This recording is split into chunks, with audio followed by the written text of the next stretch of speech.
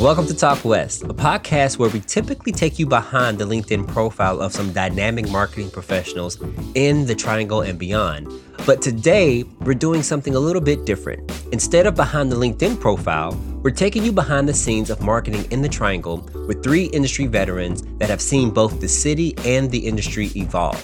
I'm your host, Derek D. Ross, Senior Account Supervisor at Walk West. Joining me today as co-host is Walk West CEO Abba Bowers and the panelists for this discussion, which was recorded on the 12th floor of Raleigh Founded's Capital Club downtown. We have Scott Wingo, CEO of Spiffy, Reagan Green, VP of Marketing and Community Engagement at Blue Cross Blue Shield, North Carolina, and Saugata Mukherjee, who is the editor-in-chief of the Triangle Business Journal.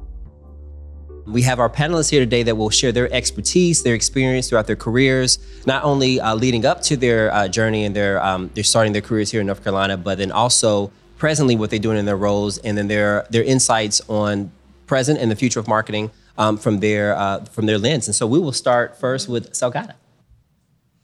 Well, thank you for inviting me to this wonderful podcast. You know, I'm a media guy. I'm not sure I know anything about marketing. But if you put media and marketing together, I think you have a pretty strong statement, because in the end, it's communications that matters. So I've been with the company for, almost 21 years. I moved from Washington, D.C. I was the Washington bureau chief with American City Business Journals, which owns the Triangle Business Journal. We have 45 different newspapers. So that's it. Open to questions and some observations. Awesome. Hey, I'm Scott Wingo. I'm a serial entrepreneur here in the Triangle. That does not mean I invent breakfast cereal. It means I've started multiple companies. My current company is called Spiffy. It's on-demand car care. I have an engineering background. I'm from South Carolina, so went to the University of South Carolina, and then went to NC State for grad school in engineering, and have started 4 companies. The other one you may have heard of before Spiffy was called Channel Advisor, still an ongoing company. And started that in 2001, went public in 2013. So I'm here to give the startup edgy angle. That's my Very role. edgy. I'm super edgy. And my first step after this, if it's not yours, it should be. You need to download the Spiffy app. I'm doing this. I'm going to do this. Me too. You should. Yeah. So thank you all for having me. And I'm excited to be part of the first live podcast series. I'm Reagan Green. I am the Vice President of Marketing and Community Engagement at Blue Cross and Blue Shield of North Carolina. I'm from Dunn, North Carolina, so a North Carolina native. I went away to school in Kentucky to Center College for my undergrad and near Cincinnati for my graduate degree. I was anthropology, sociology, and then MBA in marketing. And over the 14 years I've been at Blue Cross, I've just continued to build my marketing and brand and community function, and now have more than 21 years in healthcare and health insurance marketing. So I'm excited to share more with you all today. Awesome. Thank you. And, you know, for those listening in here, you might do a little head turn of like, well, these are very different types of folks with different backgrounds, but we're talking about the history of marketing. But we did that on purpose. We want to provide different perspectives and how this impacts more than just one industry. So that's what we're really excited for you to hear from someone who is seasoned in marketing, in media, and an entrepreneur. How does this impact all of us and the products and services and experiences that we have every single day?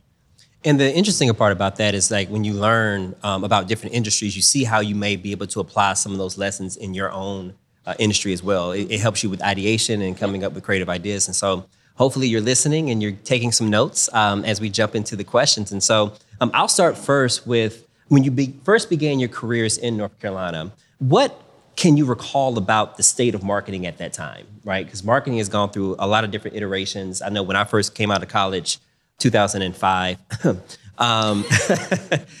it was right around the emergence of new media, right? Social media, Facebook was just now branching out from being focused on college students and connecting college students, and then businesses were starting to find their space there. So when you first started your careers in North Carolina, what was the marketing landscape like then? And I'll start with you, Saugata. Okay, well, 2005, I was in high school, so I'll give you a quick sort of background. In 2009, this is right after the Great Recession, I wrote a column that was titled this: Brand Means Nothing. Why did I write that column? I got killed by the marketing people. Let me tell you, they called me left, right, and center. Basically, I made the point that marketing is just, to me, is just nonsense.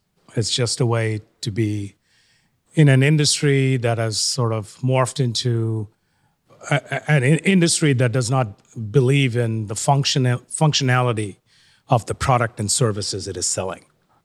I realized after I wrote it and after I listened to everybody that said like, well, you're trashing marketing and brand and this and that, but would you listen to us, our side? And I did. And I did a follow-up column. And I said, well, I was partially wrong. Partially, not totally, partially. Why did I say that? It's because, as you know, 2009 was 2 years after, 2 years of awful, awful times for corporate America. People were losing their jobs. Businesses were going basically out of business. So much debt. The country's financial system was about in ruins. So people were very afraid. And then I sort of realized what Simon Sinek said about a year later as to what exactly is marketing and who, if there was one company, who would you look at? And it came down to Apple. So what did Apple do? Apple, Sinek made this point that, most companies sort of go sort of the what route. What are we doing? Second one is how route. How are we doing it? And the third one is the why route. Why are we doing it? Apple reversed it. Apple basically said, we need to start thinking, saying, why are we doing it? And that sort of was my first thing of marketing that sort of gave me enough arsenal to write an additional column that I was wrong in the point that it's completely, a marketing gimmick for all companies. It actually has value. And I would say that's probably the first thing I remember from the history of marketing. Yeah, so I started my first company in '95, and as a startup, you don't have your budget that you have at Blue Cross, and so you're always trying to think about how do you get the word out. And in the startup world, the OG of startups in the Triangle is SaaS software. So Dr. Goodnight, and he was so early though that he just basically built a great product, right? And he just kind of said there needs to be statistical software. I will go build that, and that was it. But then by the time, even in '95, it was pretty noisy.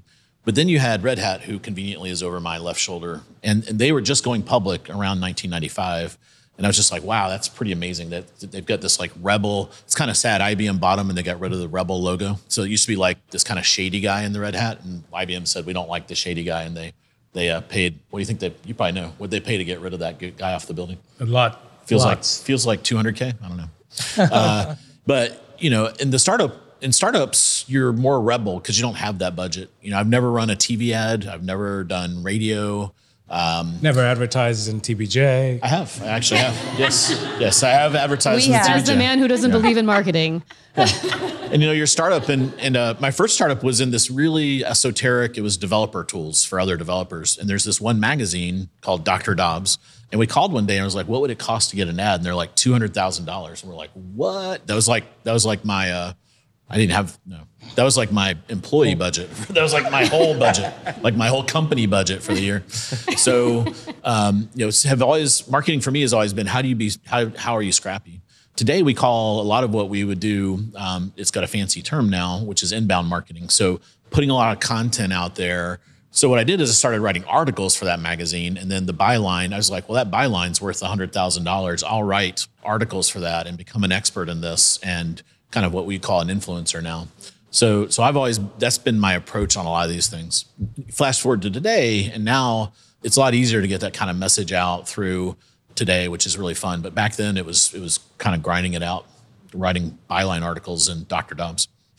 So I'll build on that. So my marketing career began in Lexington, Kentucky. So I'll jump to Triangle. So about 2008. And I think I'd build on all of the previous comments, but we were talking at the consumer. right? So what we've seen over the past 20 plus years, is really that shift from, to the consumer. The power has shifted to the consumer. And so, I just remember looking at the assets in the sports venues, right? They were all static signs for the most part. It was about brand awareness, right? Consumers didn't have as much choice or tools to actually make that choice. So it was all about getting our brand in front of people any way that we could. And over the years, it's shifted, right, to where it's not static signage to put the cross and the shield on. Everybody knows we have 99.8%. I don't know who the 0.202 is, but anyway, we got nearly 100% of brand awareness, but we didn't have many assets or platforms to be able to actually get out those messages targeted to the different audiences. So it was less about choice. It was more about, getting your logo out and driving actual brand and more static, less messaging, less RTBs. And so I heard a lot of great things. I heard value, the why from Salgado. I heard inbound marketing and really talking to the consumer, and then brand awareness and visibility, all kind of building up to, being very active and engaged with your audience. And so how do you communicate, like current, present day, communicate and demonstrate value to your customers? Yeah, the internet age has really changed things, because there's a famous Jeff Bezosism where, let's see, a happy customer tells 10 and an unhappy customer tells like 10,000 online. So I used to be pretty skeptical about Net Promoter Score, which is this thing that Bain Consulting came up with, which is essentially a way to measure word of mouth. And I was kind of like, it sounds kind of hokey. And in the B2B context, it is kind of hokey, but in the consumer context, it's very valid. So one of the first things, Amazon did, I mentioned Amazon a lot because I was in e-commerce for 20 years. They never ran ads for like the first 10 years of the company. And, another Jeff Bezosism, someone said, why don't you run ads? He said, I want to take all that money and put it in free shipping, because that's what's most important to the customer. And then the Prime program was born. So that's what we do at Spiffy, is we say, let's put all that money into the product, which is the service we deliver. When Reagan orders her Spiffy, we want her to go out there and be like, the moment we're looking for is her saying, my car hasn't looked that good since I bought it. And then hopefully her neighbors see the van there and they say, how did it go? And she's like, it hasn't looked as good since I bought it. And so that's what we really rely on, being a tech-enabled service at Spiffy. Now we have to do the traditional stuff of, we put our message out there, and we do a lot of digital advertising and whatnot to get that top of the funnel. But for us, the bottom of the funnel really is get a customer, make them happy, and then they'll tell 10. And that's kind of what we really focus on. Gosh, value is such a loaded question with marketing, right? So I'm going to hit it on a couple of angles. We also look at the funnel, obviously, right? And we do a lot of research and understand that consistently, consumers want different things at different stages of the funnel, right? Different attributes about our brand are important at the top of the funnel versus the bottom of the funnel. And it's fascinating to see that. So as we look at the bottom of the funnel, we're looking at, I want you to see me. I want you to be for people like me. So, we're perceived as the number one, big stodgy brand in many cases, right? That we're bureaucratic, we're hard to deal with, we're slow. Some of that's right? But we're working hard and putting tools in place, giving consumer choice, right? To change that, simplify the experience. So we have perceptions that we're trying to change through our marketing, through our messaging, through our activation. Like, we're easy to do business with. It's simple. We're making the tools, we're creating the tools, we're listening to you for your needs. We're doing things in communities. So I was sharing earlier, we're very invested in North Carolina communities. We are North Carolina. That's the top differentiator that we have versus our competitors. We are North Carolina. We are the only insurer that stayed in all 100 counties through thick and thin, and not have backed out based on a spreadsheet and seeing revenue numbers. And so how do we bring that to market and drive value in communities? At the end of the day, we're striving to improve the health and well-being of North Carolinians in all 100 counties, and we won't stop until healthcare is better for all. And that means creating healthier communities. That means simplifying the experience. Health insurance is hard.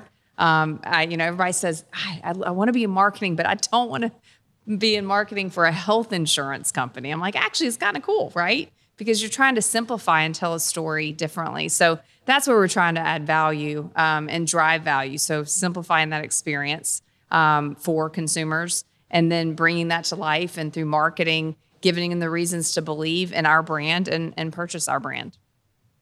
I come from a different angle, right? My customer is relying on us to be the thought leaders in the community and sort of communicate not only what is happening in the business community, at least from my perspective, but also give me some sort of options of roads that I can take moving forward. So because that affects my P&L, my balance sheet, my competitors. So that communication is probably the single largest marketing element that we have. If we can add loyalty through our communication, that is the biggest marketing tool that we have. We have it twice a day, 5 days a week, and one more time on Fridays. We have to hit the target every time because sort of different than what Bezos talked about. I always tell people that you make one great story that will stay with probably a person, a reader, for about maximum 7 days. You screw up a story, it stays with readers for probably 2 years. Now you tell me how challenging it becomes for us to market our product and services then.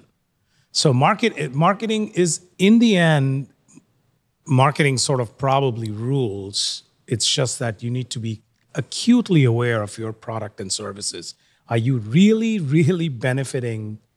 What is the uniqueness that you have? And you need to focus on that rather than general, because then it becomes what I wrote 13 years ago. It means nothing. And if I could add on that, I think it's the target audience, right? So from Blue Cross Blue Shield, we have Medicaid, over 65, under 65, right? I mean, you look at all of us have so many different target audiences, and it's knowing their needs, their desires, right? What they're looking for purchase or, readership or whatever it may be. And so again, I think that's one of the biggest challenges. And I find it as a competition with myself, right? Of how can I make sure that we're targeting the right people? Maybe it's, Friday night football. Maybe it's, in a sports venue in the Tar Heels, right? Maybe it's, a food drive, or again, I think it can be come in different shapes and sizes. The social influencers, that's a big one, as Scott said. That's huge these days. And, I'm going to be the one in my neighborhood. I'm going to post. I'm going to be an influencer. You gotta get the Kardashians. Okay, I'll work on that. Social influencers. But the audience being key. Mm-hmm. Kylie and Spiffy. I think it happened right here, folks. You heard it here first on Talk West. And I love that because, you all have a thread within what you just shared, from really being intentional about the value that you're bringing and also being able to stay connected with the tools that you have, with understanding what the needs are of your audience, working with them from an inbound perspective, right? Communicating, staying abreast of what they need, but then also doing that on an ongoing basis. And that can be exhausting in the world of marketing because things are shifting constantly. Would you say? Mm-hmm. I think what's really interesting is I agree with you, Sugata, that brand does mean nothing before. We didn't have digital media then. We didn't have all of the mass communications. We didn't have folks demanding customization and personalization. I think as marketers now, that is the number one challenge. When you were talking about all your different consumers and you imagine someone 65 plus, 35 to 44, 18 plus, how do you actually reach them enough with enough frequency and messaging to actually turn perception, right? And I'd love to hear from you in that sense of, you have this annual budget. How do you go about hitting all these? I'm a visual person, so I'm already seeing here's how you would talk to this person and that person, and here's what they're consuming and when, which is vastly different than the millennials and whatnot. So I'd love to hear your thoughts on that. So we have an overarching marketing and brand strategy, and then within that we have all these different, right, whether it be diversity, whether it be a certain target, within over 65 Medicaid, they all look and feel very differently. And our job, my team's job, is to deliver differently on that. And then we have an experience team which their job is to modify the experience based on their needs that look different across the board. So we do a lot of research and understanding how things are moving up and down. My favorite example, to answer your question, is that we have nearly 100% brand awareness, as I mentioned before. No surprise. Within our Medicare market, so as our members or consumers in general, members, non-members, are aging in to Medicare, 55% of our membership in North Carolina and nationally across the entire Blue system they're unaware that we have Medicare products. So imagine that. Nearly half, more than half of our membership drops us and goes to a competitor in the space because they just aren't aware we have it. So that's a great example of where we're looking at that slice. That's a huge opportunity.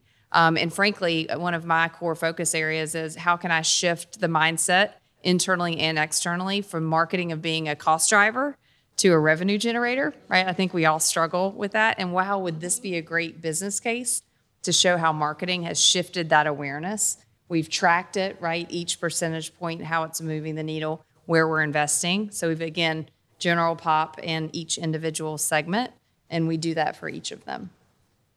I'm interested to hear you all's insight on profitability, but then also weaving in purpose, right? You see that customers are identifying with brands, identifying themselves and their values and their core system. So how have you seen that evolve as an idea within your companies of really having, yes, we need to make profits because we need to survive as an organization, but also having purpose connected when identifying the customers that you're serving and really connecting and making them feel valued as what you're doing as an organization, but then also, we want to keep you as a customer as well. Social influence can be a super good thing, but social media can be a super bad thing. When golfer Phil Mickelson, this is a recent thing, you have two golf leagues, and this guy who's very well known decided to go with the Saudis to start another league, and all hell broke loose, and all the companies basically decided that was, $80 to $100 million. The cycle of that 20 years ago wouldn't have happened because he would have figured out the messaging part in order to not to have that impact. Social media created that 48-hour cycle that just killed his marketing capabilities moving forward because everybody sort of retreated from what he did. And it's really, really tough to come back from that when something like that happens. That's the bad thing. The social influence about Scott's Spiffy product being promoted by Kylie Kardashian is a fantastic thing. You can get 1 million new customers calling to get Spiffy details on their cars.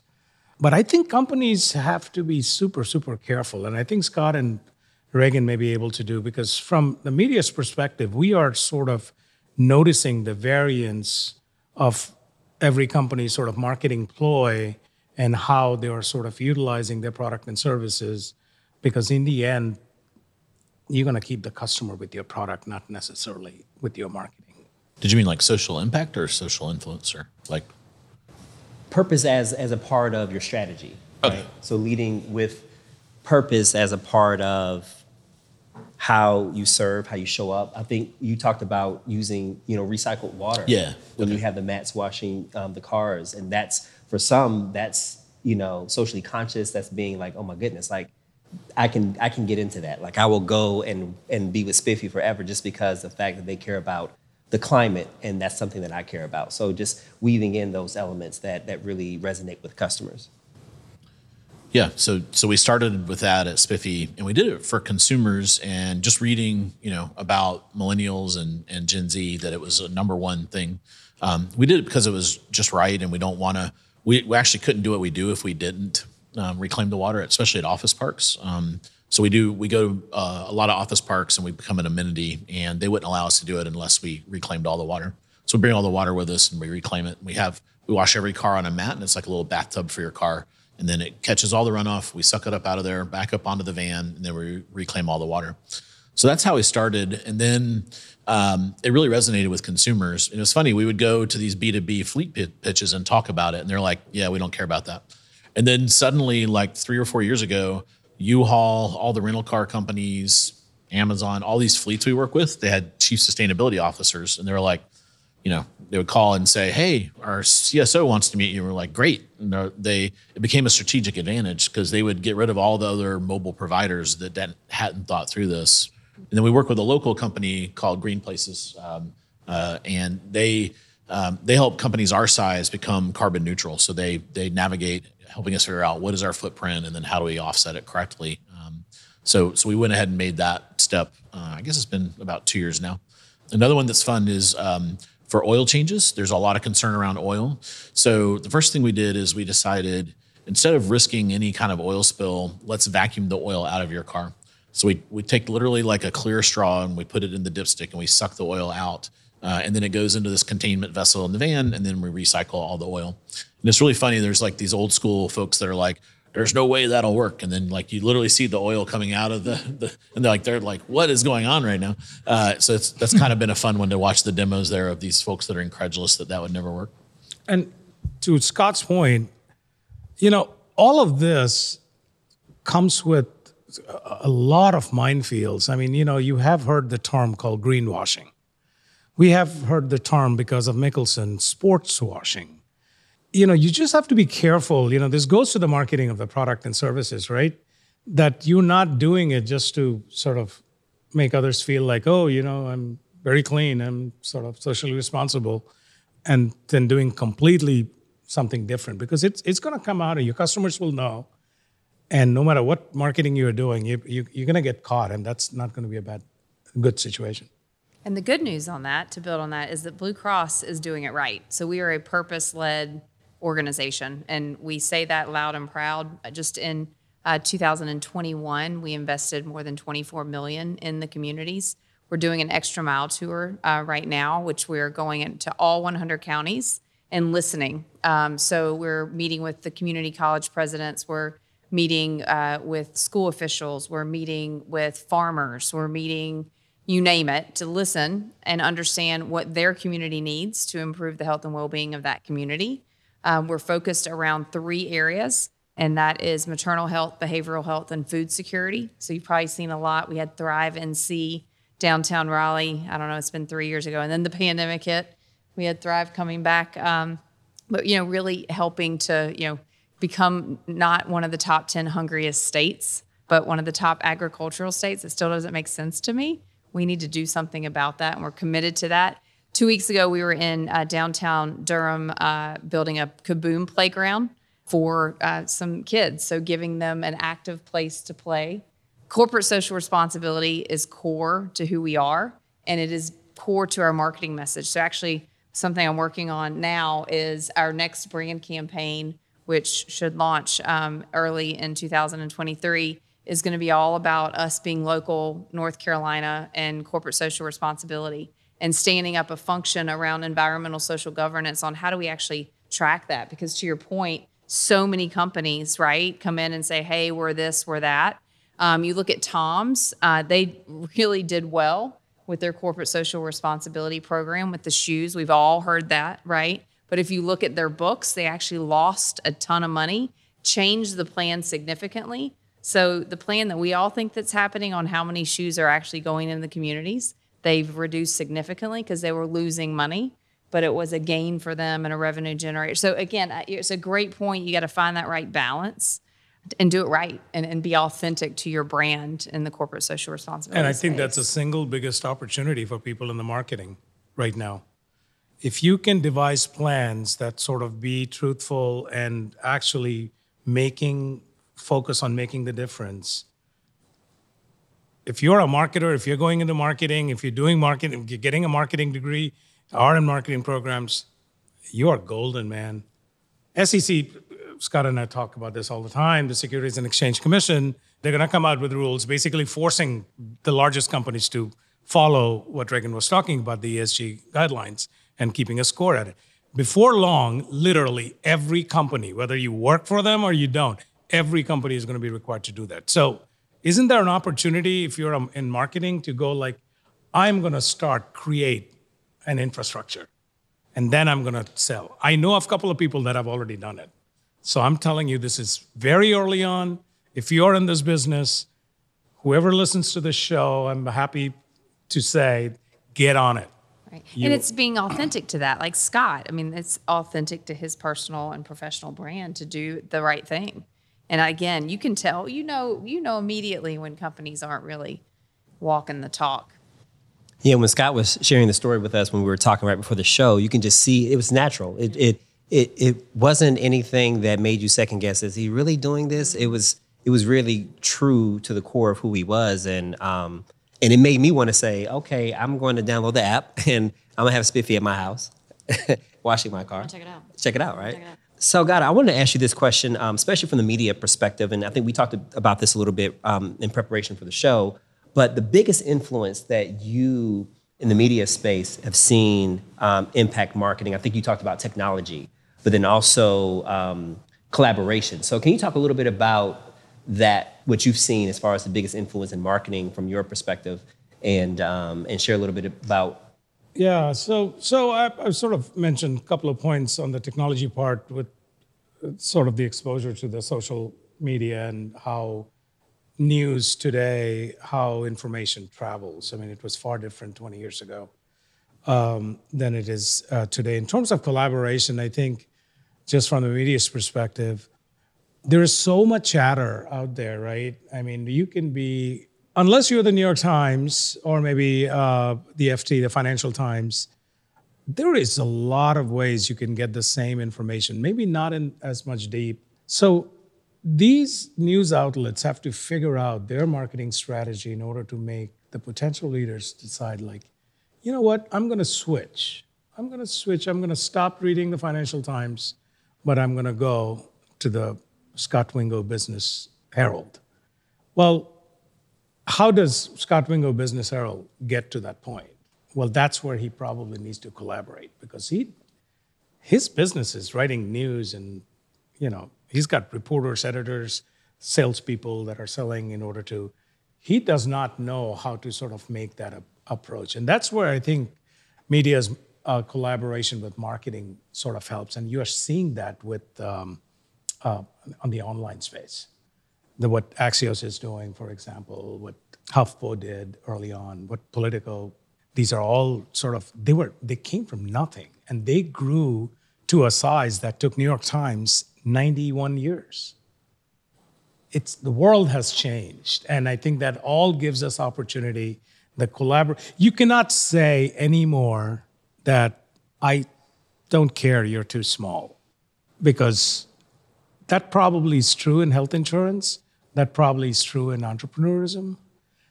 You have to find some common ground that you can collaborate in order to make your product and services better with a social conscience. And Reagan, I'm going to pass it to you next, because we talked a little bit about some of the partnerships and collaborations that Blue Cross Blue Shield NC does. I think we talked a little bit about NASCAR and some of the things with breast cancer awareness. So as being a part of your marketing strategy of looking for like-minded, authentic partners to really, share that brand identity with, what are some other, you can even talk about the NASCAR piece a little bit. We have a lot of collaborations. The first one, and they're different. The first one that comes to mind is pandemic hits North Carolina. We're North Carolina. We're working with Mandy and Cody and, Health and Human Services on what do we do. We know we can't do it alone, right? We know that we have a role to play here in helping North Carolinians navigate the pandemic with education, masks, hand sanitizers. And so we pulled together a public health coalition, and it had, I believe it was 17 or 18 different companies of different sizes from across the entire state that came together for a common cause and just supported DHHS and their efforts in doing our own thing. So again, the power of collaboration, and again, that can mean different things. Also just partnerships, and Derek mentioned one with NASCAR. So, a lot of folks ask, well, why are you on NASCAR? Right? So we used to endorse Jimmy Johnson. He had a very diverse fan base, and more than half of NASCAR fans are females who's also we call the females the chief medical officer of the home. They're primarily making most of the healthcare decisions on health insurance. So we now leverage this platform. Jimmy Johnson is retired. I think if y'all follow NASCAR, you know that. But we stayed in the program, and we leveraged the platform to drive awareness of prevention for breast cancer. We do that throughout the year. We do that. We have people sign digital PACE cards. We celebrate survivors, and it's really a huge education platform. And, I could go on. We'd have to get another round for this one, but just it's talking about data and analytics.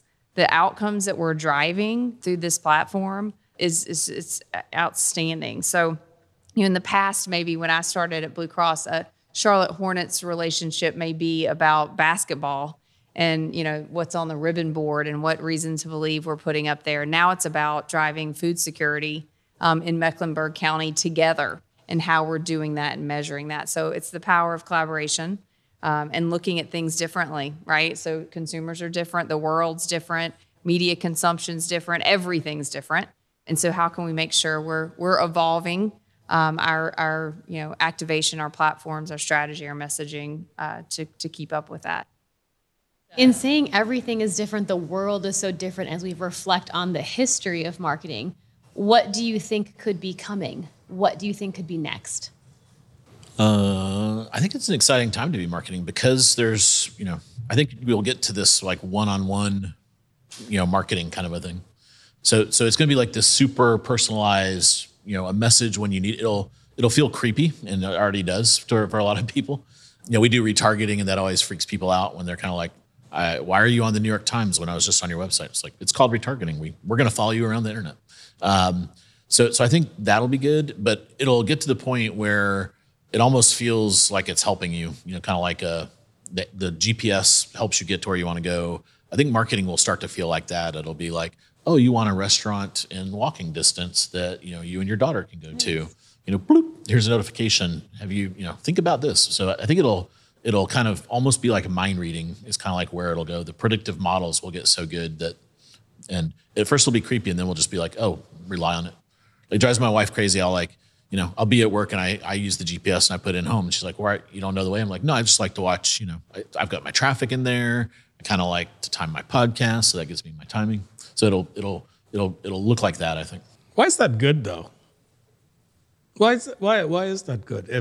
If you're predicting as to what I'm going to be doing based on my history, I mean, we talk about privacy on one hand, and your privacy's been gone for a long time. Well, my just embrace it. Did you share your lunch today on social media? Yeah. No, I didn't. Yeah, see, but there you go. But no, it's an open question. Maybe everything that Scott said is probably going to happen. Does that make your lives better? For me, it makes my life easier. So I'll give you an example of technology and where it's taken me. So, mother of two working parents. That's very different. My parents, my mom was a homemaker, my father worked, and at that generation was very definitive.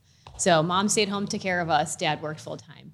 Now we're in this brand new landscape of two career-driven people who love our children to the ends of earth, but also are wanting to advance in our careers. I can't tell you how crazy this week was, because crazy is, it's variant upon each person, but it was a pretty hectic week, right? And my son's birthday is this weekend, and I know I need to get him his gift. I need to order his balloons. Well, I ordered the balloons. They're going to be delivered tomorrow. I was able to get the exact way that he wanted, and I took a call in my car, went to Target, pressed the trunk open, someone put it in my car, and then I drove home. And I literally said I would not have been able to make that happen in this case if I didn't have that. Now, I'm not saying that's my everyday life. It's a treat, right? But it helped me feel better, I think, about my own life, how I am about a mother. I'm juggling this world, right, and all my responsibilities. So I think if for those who want it or need it, it could be ease, peace of mind, and helping you just kind of get things done. I think it's the power shift continues, right? The power, the consumer power gets very, very strong, where we're responding more so than being able to be proactive, right? And I think the other part would be data and analytics. I think that, we're getting to the point where we can track so closely, right? And I think that's good for marketers, but I think it's a bit of a healthy tension where, we've been in this place where, hey, we're driving brand awareness. We're going to spend X amount of money in X market to do X. And, it's, generally up 2%, right? I think with data and analytics and data scientists, right, we're really going to know where every dollar goes. And it's going to inform us and make us make tough decisions that are, informed based on data to say which platform's working better. So I think marketing just gets better and more targeted based on that consumer choice and the power in the consumer. And more of the accountability that we have to put forth across the board, whether you are the consumer or the organization. Yeah. Awesome. Well, any final thoughts? Any final words you want to leave with the audience? I know, Reagan, you shared about the position that's opening at Blue Cross Blue Shield NC. He didn't hear it, though. I didn't hear it. Yeah. They're all, check me out on LinkedIn. They're all on my LinkedIn page. So yes. And again, just thanks for the opportunity. Great questions. Great discussion. Scott, any final thoughts or words? No, just thanks for having us. This was a lot of fun. Enjoyed it. Same. Thanks for having us. Open to suggestions, ideas. You know where to reach us, so would love to hear.